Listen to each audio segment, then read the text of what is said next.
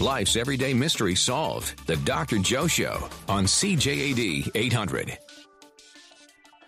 There's antimony, arsenic, aluminum, selenium, and hydrogen and oxygen and nitrogen and rhenium, and nickel, neodymium, neptunium, germanium, and iron, americium, ruthenium, uranium, europium, zirconium, lutetium, vanadium, and lanthanum, and osmium, and astatine, and radium, and gold, protactinium, and indium, and gallium, and iodine, and thorium, and thulium, and thallium. There's yttrium, and welcome terbium, aboard. actinium, rubidium, and boron, gadolinium, Now let's get going with a couple of questions. Why is sweat like a pig a misnomer? And the next question, with what was Georgy Markov poisoned? So those are your questions that we'll start the show with today. Why is sweat like a pig a misnomer?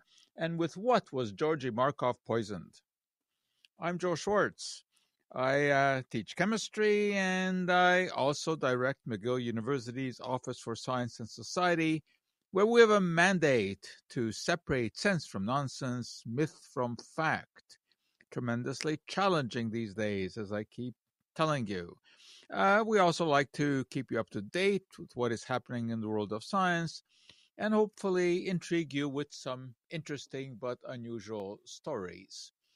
Well, one that has just sort of come to my mind, although I suspect it really isn't all that unusual, it's about Coca-Cola, and for some reason I just thought of the fact that when I first went back to Hungary, as you probably know because I've said this many times, we came to Canada in 1956, but I made my first trip back in 1967, and at that time I was invited for supper at my relative's house.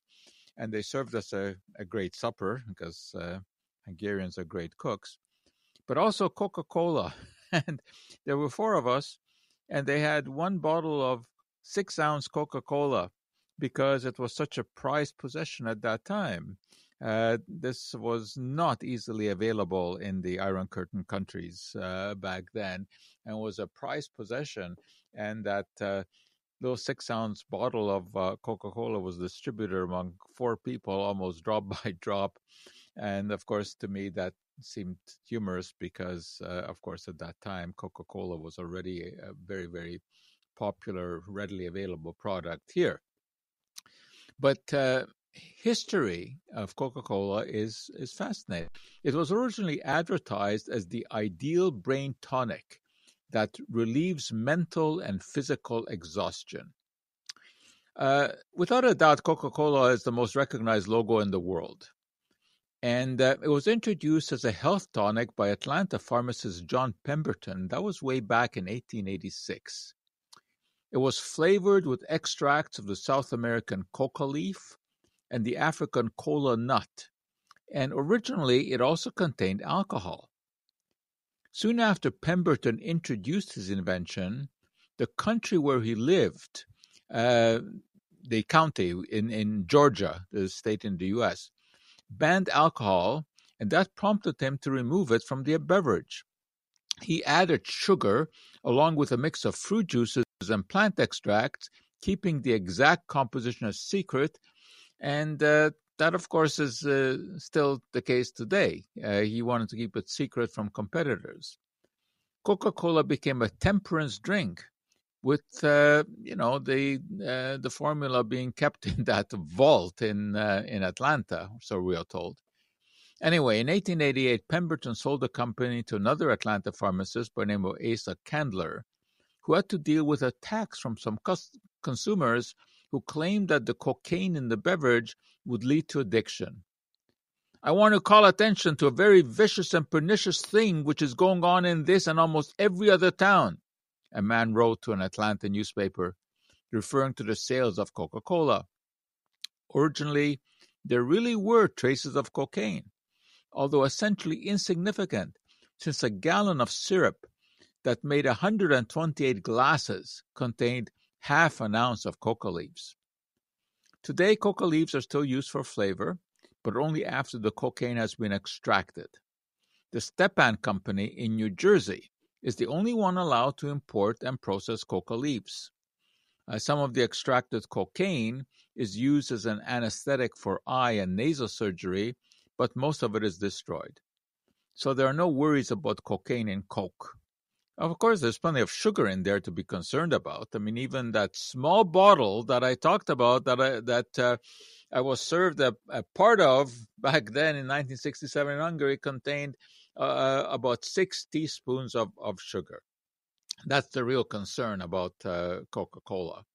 Of course, it's also available in sugar-free versions that use artificial sweeteners, but there are some issues that crop up with those as well. I mean, I don't think that there are any significant health issues, but it does give people a taste for sweets so that you're more likely to consume other sweet products. There also have been some studies, which we've referred to before, that have shown that certain artificial sweeteners will change the relative amounts of the bacteria in our colon. And these days, there's a lot of attention being paid to the colon, the so-called microbiota, the blend of bacteria that inhabit our digestive tract. And there are lots of bacteria there. There are trillions of bacteria. As I've told you before, there are more bacterial cells in the human body than there are human cells. And there certainly are bacteria in our gut that are referred to as good bacteria, which crank out substances that are beneficial to the body, such as butyric acid. That's important for the health of the lining of the intestine, also contributes to better functioning of the immune system. So the exact composition of the gut bacteria is important, although there are a lot of mysteries there that still have to be solved about which are the best bacteria and which are the most troublesome. But in any case, some artificial sweeteners may upset the balance of bacteria. Okay, I think that we actually have Stephen on the line who's got a question. Stephen. Yes. Hi, Dr. Joe. Hi. Hi, Dr. Joe. My girlfriend and I are just back from Jamaica. We walk in the sand along the beach or on the trail, and tiny ants go for her feet like crazy. You can see them turn for her, and I can put my foot right down on them, and they don't bother me at all.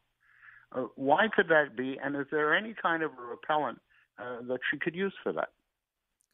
That's an interesting observation. I'm not sure that I can have a ready answer for that. I mean, certainly we know that mosquitoes are more attracted to some people than others, and that has been attributed to carbon dioxide. Some people will exude more than others. It is also possible that there are certain components in sweat that are attractive to the bugs. And of course, people's sweat is quite individual. It's also possible that some people will secrete more sugar in their sweat. They can certainly secrete more sugar in the urine. I mean, that used to be a classic test for diabetes. The ancient Greeks knew about that. If they took a sample of urine and they exposed it to ants, and if the ants would scurry towards the urine, they knew that there was some medical problem. They didn't really understand this was diabetes. Today we know, because the urine can have a high load of sugar. So I don't know. I don't have a concrete answer for that, but it's not all that surprising that some people's sweat or secretions should be more attractive to ants. So it's just an interesting observation. I wish I could give you a better answer to that. In terms of preventing it, I bet wearing of shoes would do that. Okay? All right. So hopefully we've gone some way towards answering that question. Someone has texted in that the acid in Coke is not good for bones, osteoporosis issues. This is actually, there is something to that. That is the phosphoric acid that is present in Coke, which is responsible for some of the flavor. And indeed, if it is consumed in significant amounts, yes, that would have an effect on formation of bone. I certainly, as you probably know, am not in favor of soft drinks. I've always said that if there were one dietary change that we could make in North America that would have the biggest impact on the health of the public, it would be to remove soft drinks from the marketplace. So I'm not in favor of them. On the other hand, of course, it's, as with so many things, it's always a question of an amount. I mean, if you originally enjoy a glass of soft drink, Coke or whatever else it may be, with a slice of pizza, that is not going to do you any great harm. But this is not something that should be consumed on a regular basis. All right. I did also have an answer to my question about pigs. And Betty tells us, indeed, the correct answer, that the reason that sweat like a pig is a misnomer is because pigs do not have sweat glands. Pigs do not wallow in mud because they like dirt. They have no perspiration apparatus, and that's the only way that they can lower their temperature. So that is exactly correct. Pigs do not sweat.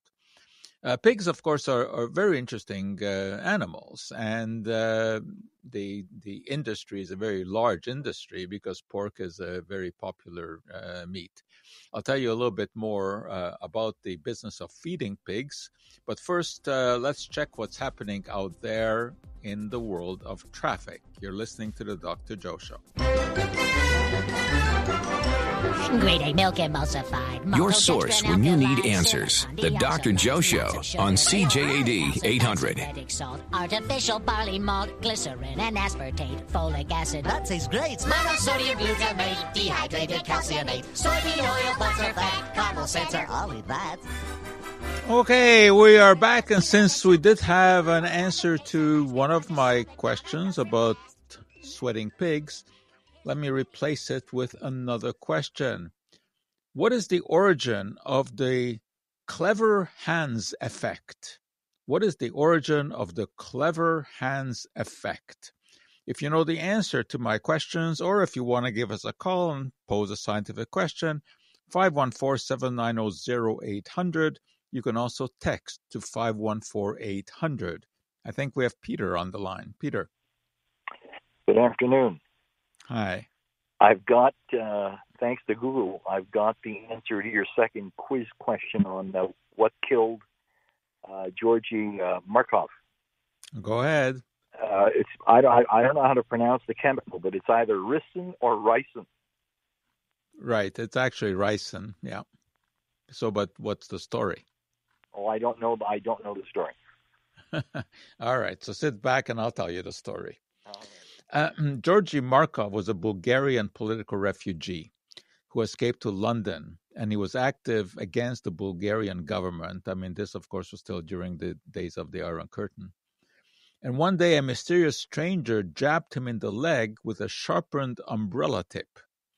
Markov died soon after this incident, and an autopsy revealed a minute hollow pellet in the wound which contained the poison, and that's ricin, which is a toxic protein, and it inhibits the synthesis of important other proteins in the body. It's extracted from the castor bean. It isn't present in castor oil, but it remains in the cake after the oil has been extracted. And that is the source of ricin. In Mexico, castor beans are used to make jewelry for tourists, and there can be serious reactions from eating a bean or crushing one in your hand and putting the hand in your mouth. But that's a rare occurrence. But in the case of Georgy Markov, it was deliberate poisoning by the Bulgarian secret police in collusion with the KGB, who, of course, are experts at poisoning. So, yes, that's the story of the poisoned umbrella and Georgy Markov. All right, so we have that question answered as well. So let me replace that one also. The world's most expensive toilet paper, priced at $1.5 million a roll, was created in 2013 as a promotion in Australia.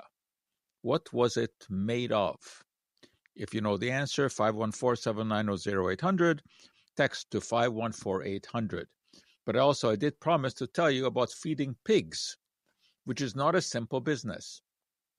Not because they are finicky eaters, and they're not. In fact, pigs will eat most anything.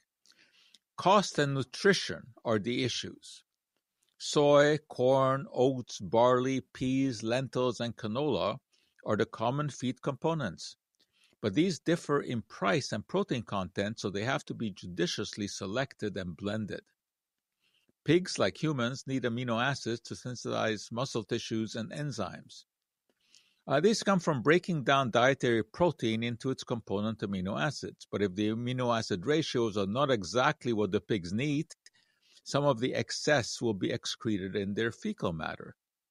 That can be a problem because amino acids can be a source of nitrates as well as ammonia, which are environmental concerns.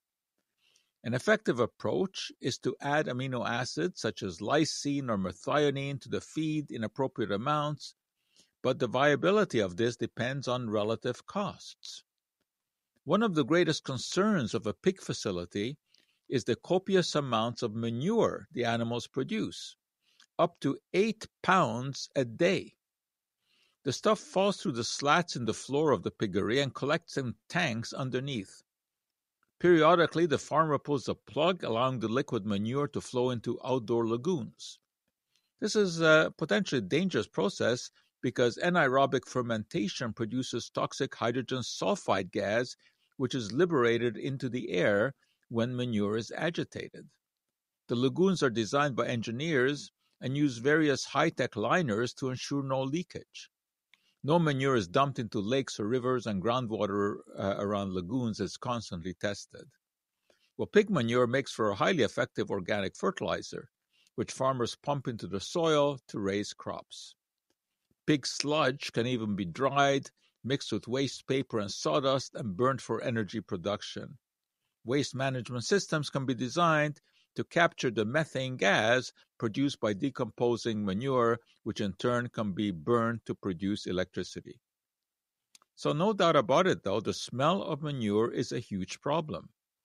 Trees planted around manure lagoons and pit additives, such as certain enzymes and copper compounds that break down odoriferous components, these can help, as well as the use of zeolites. That's a special form of volcanic rock that absorbs smells.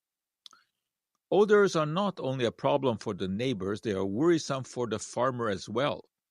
A buildup of ammonia in a barn is dangerous to the health of piglets, and there is concern about some of the so-called endotoxins produced by bacteria that are housed by pigs. Inhaling these can cause severe respiratory problems. Antibiotics in the feed control bacteria then raise the issue of developing resistance to those drugs. To prevent this, there are stringent laws enforced, and animals, even with a trace of antibiotic residue, cannot be marketed. Farmers are subjected to crippling fines if they do not adhere to these regulations.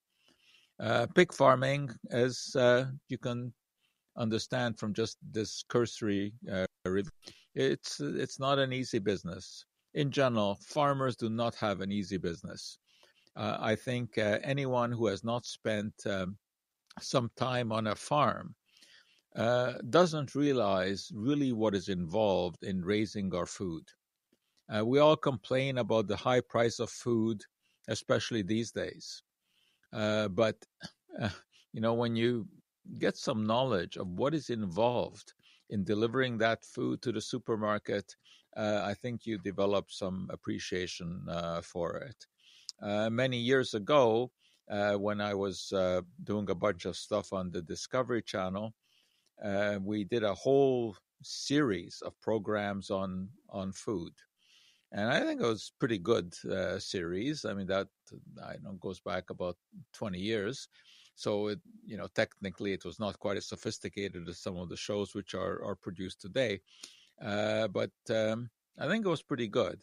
And we went around the country and we reported on the way that food is produced. We went to Alberta, for example, to look at corn growing. We went to Michigan to take a look at cereal production. Went to Battle Creek, visited the Kellogg's Empire. Also had a chance there to visit the old Kellogg Sanitarium, which of course is of great historical importance. That's where John Harvey Kellogg and his brother Will developed cereals, which originally were a health food. John Harvey Kellogg was a dedicated vegetarian, and he developed various kind of plant foods as alternatives to meat. He thought that eating meat was sexually inflammatory and that his cereals would curb such desires. We went to Chicago to do a show on pizzas. Chicago supposedly is, it is the home of deep dish pizza. So we went, we had a look at how pizza is made and where all the components come from. We visited a meat processing plant in Calgary. And so during that series, I had a chance to really take a look at our food supply. And I can tell you that since then, I really have a totally different appreciation for farmers and for the whole food production process. It's very easy to complain about the high price of food these days and how it's all processed, not like in good old days. But I think our food supply today is better than it has ever been if you know how to make the right choices. And our farmers deserve a great deal of credit for being able to produce such a diversity of foods that, which we can avail ourselves. You're listening to the Dr. Joe Show. Let's see what's happening in the world. We will check CTV News. Be right back. Life's everyday mystery solved. The Dr. Joe Show on CJAD 800.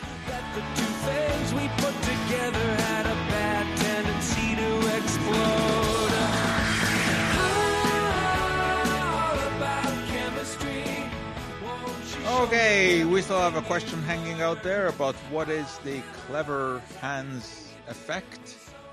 If you know the answer to that, give us a call, 514-790-0800. You can also text to 514-800. I want to tell you a little bit about paprika.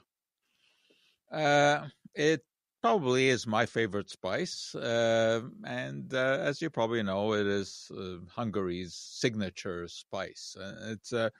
It's made by grinding up red peppers, and of course there are many varieties of paprika, hot and mild, and slightly different flavors depending on exactly which peppers are used.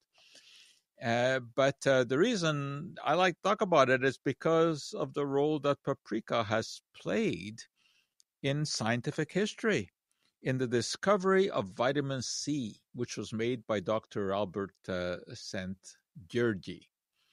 And I tell you that, I think about this every time that I cook with paprika. I don't cook all that often, to tell you the truth. My repertoire is somewhat limited, although I think that whatever I make pretty well. And it almost always is a dish that starts with sautéing onions and adding paprika. For example, chicken paprikash, of course, a classic Hungarian meal. And I make it, so it takes some oil. I mean, traditionally, of course, lard was used in Hungary, but I would not do that now. I use oil, olive oil, any kind of oil, really doesn't matter. Saute the onions, and then add a little bit of paprika. The hot oil will extract a lot of the flavor of the paprika, but at this point you want to be very careful not to burn the paprika. It very easily goes black, and then it becomes bitter tasting. You absolutely don't want that. So I just Add a little bit of paprika to the oil just to extract a little flavor, and maybe not for more than a minute. Then you add the chicken. I use thighs and legs, and just turn them into hot oil. They will get coated, of course, with the oil and the paprika. They turn a little bit brown, and then add green peppers, add tomatoes, add garlic, and slowly simmer.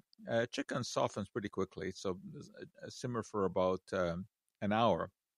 And the tomatoes and the peppers will release enough juice so that it should all be covered. If it tends to evaporate too quickly, you add a little bit of water to make sure that it doesn't dry out and that you get a nice sauce in there. And then when it is about 3/4 of the way cooked, that's when I add most of the paprika that I use. A couple of, well, of course, it depends on how much chicken you're cooking.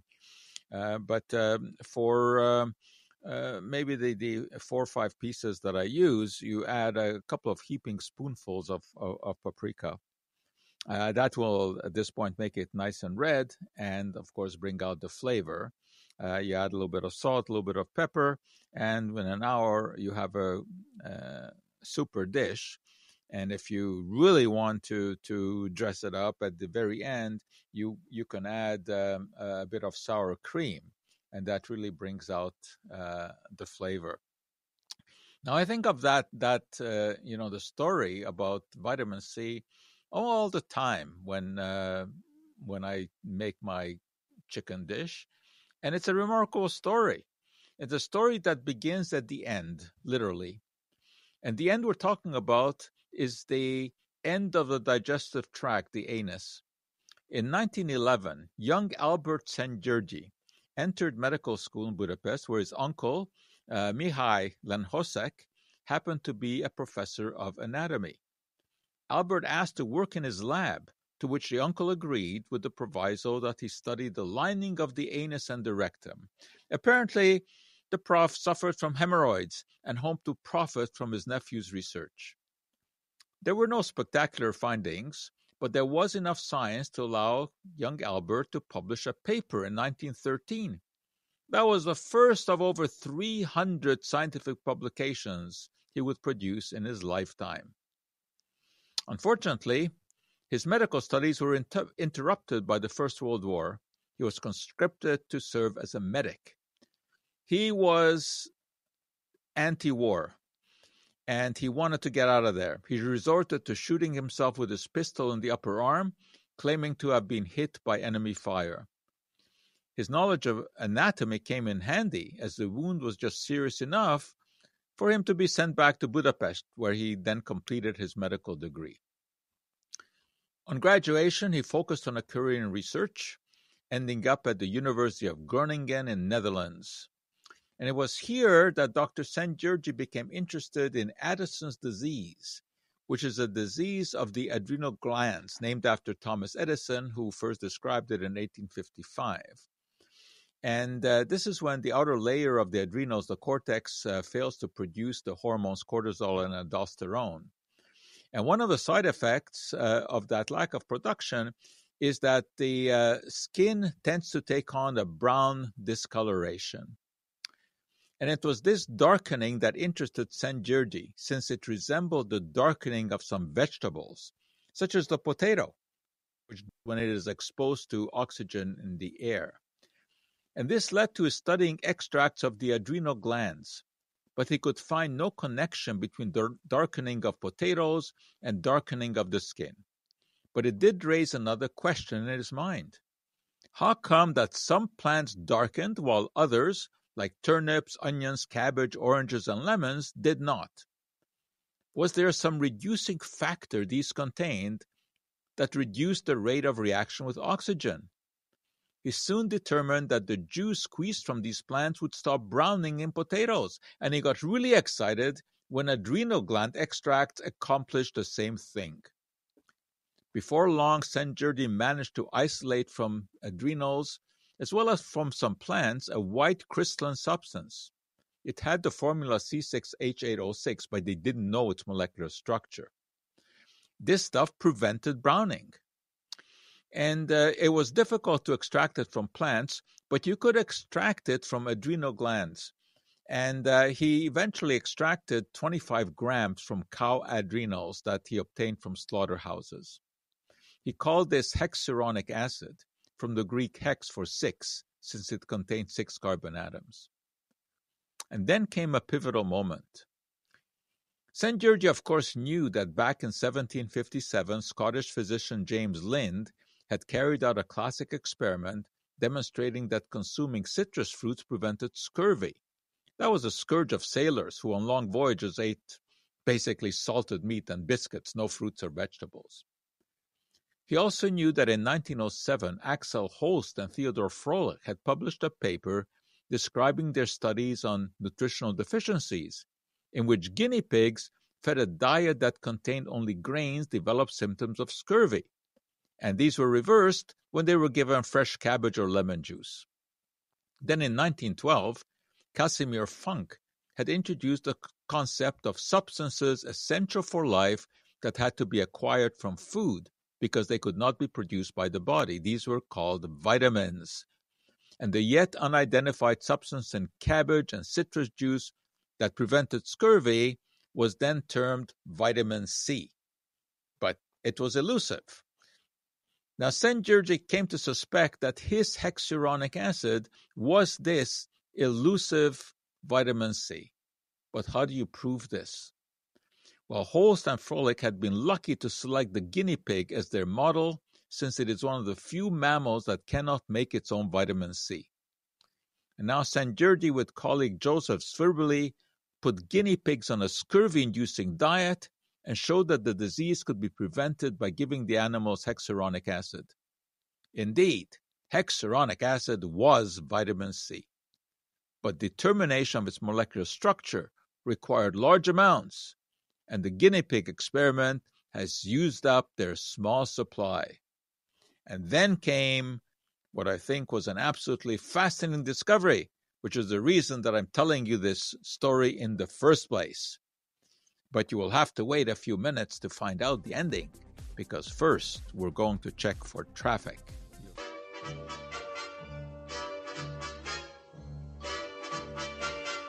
Science you can use. The Dr. Joe Show on CJAD 800. Every day, discoveries for happiness in a fabulous array. A never-ending search is on by men who dare and plan, making modern miracles from molecules for man. All right, back to my paprika story. As I was telling you, the big problem was finding enough of the substance that came to be called vitamin C, finding enough of it to determine its molecular structure, and hopefully then to synthesize it and have enough to use in treatment as needed. Well, it was at this point that Szent-Györgyi, now professor at the University of Szeged in Hungary, was served a side dish of red peppers by his wife for supper. And it was at that moment that it suddenly occurred to him that here was one fruit that he had never tested for its content of what he now referred to as vitamin C. And yes, peppers are fruits, because the definition of a fruit is a plant product that contains a seed and which grows from a flower. So peppers, like tomatoes, are indeed fruits. Anyway, by his own account, his thought triggered a quick trip to the lab, and the discovery that the peppers and the paprika made from them were extremely rich in hexuronic acid, which he now was calling vitamin C. Within a short time, he had isolated 0.5 kilo of the substance, a staggering amount at the time, some of which he sent to British chemist Walter Haworth, who then determined the compound's molecular structure and ended up sharing the Nobel Prize with Szent-Györgyi in 1937.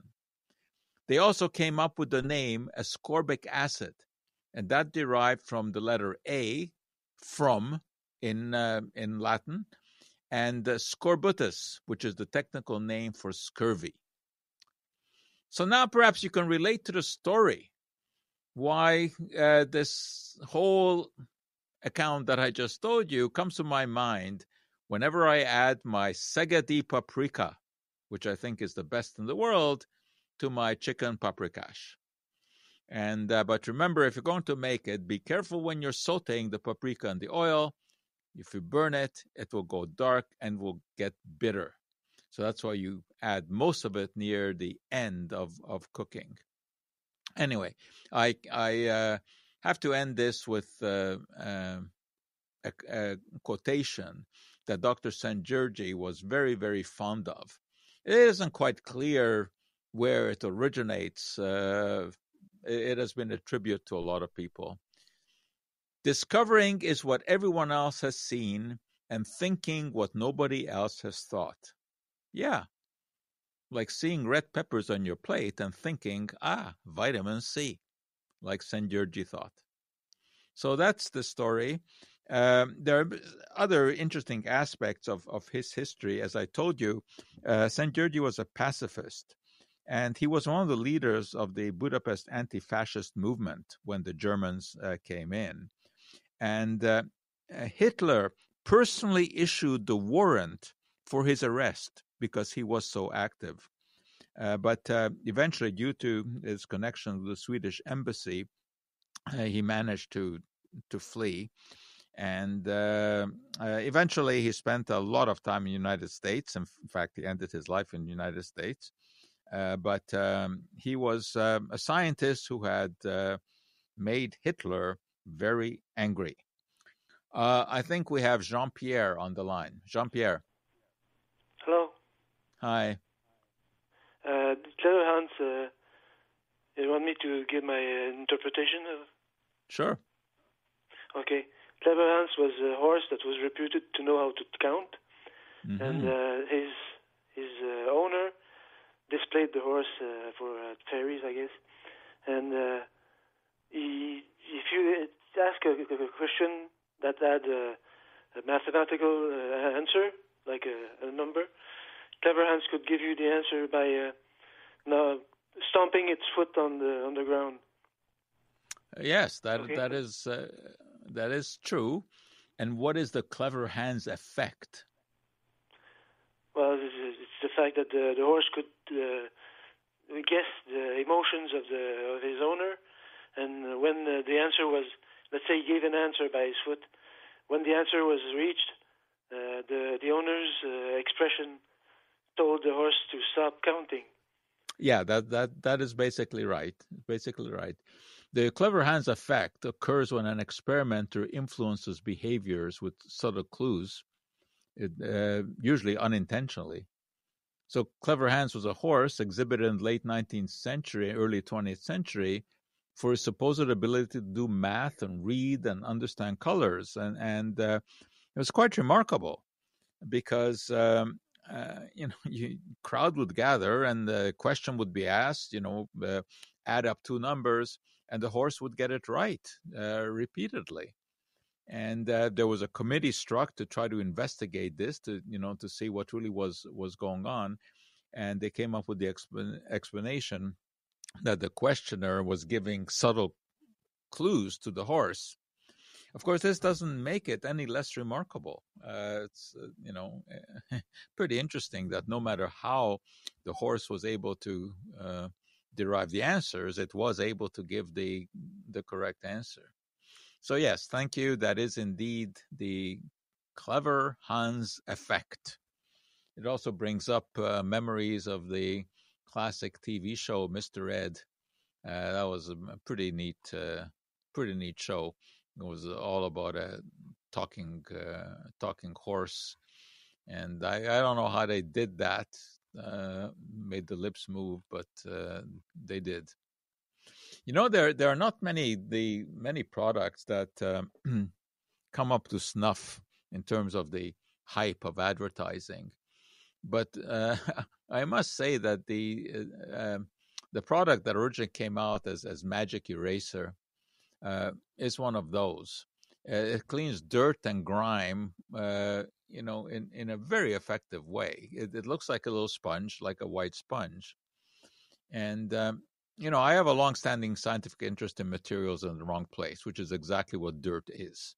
Mustard on the hot dog is fine. Mustard on your tie is dirt. And getting rid of dirt means dissolving it in an appropriate solvent, reacting it with chemicals that destroy it, or physically removing it by abrasion. Over the years, I've tried numerous products which have claimed to solve our dirt woes. And although there certainly are some effective ones out there, very few live up to their advertising hype. So, I was somewhat skeptical when this magic eraser first came out. But that skepticism evaporated because the product really did deliver the goods. You moisten this thing, and with a gentle wipe, crayon and scuff marks on walls disappear, tiles come clean, smudges on kitchen counters and cabinets vanish, as if by magic. So how does it work? Kitchen counters and cabinets is a good place to begin our story because often they are made of the same stuff as the magic eraser. Melamine, resin, is what we're talking about. This in turn was the offspring of the first ever completely synthetic plastic, Bakelite. Leo Blakon produced that in 1906. It was excellent material, but colors were limited to black and brown. And the search for a colorless resin that could be dyed resulted in urea formaldehyde plastics, which in turn led to melamine formaldehyde resins, which could be produced in a wide range of colors and were resistant to heat, water, and detergents. By the mid-1930s, beautifully colored melamine dishes could be found on store shelves. The Queen Mary of England proudly used her plastic picnic set. Well, melamine is a hard plastic unless it's made into a foam. If sodium bicarbonate is added to the plastic raw material, it decomposes in the hot melt, releases carbon dioxide gas. As the melt cools, the bubbles of CO2 become trapped and a foam results. Melamine forms can be used for cushions, acoustic barriers, for stain removal, and of course, formulated into these little bars called Magic Eraser. And they will really remove some stains as if by magic. Well, that is it. We've run out of time today, but we will be back with you same time, same station next week. Until then, I'm Joe Schwartz, hoping all the chemistry in your life comes out just right.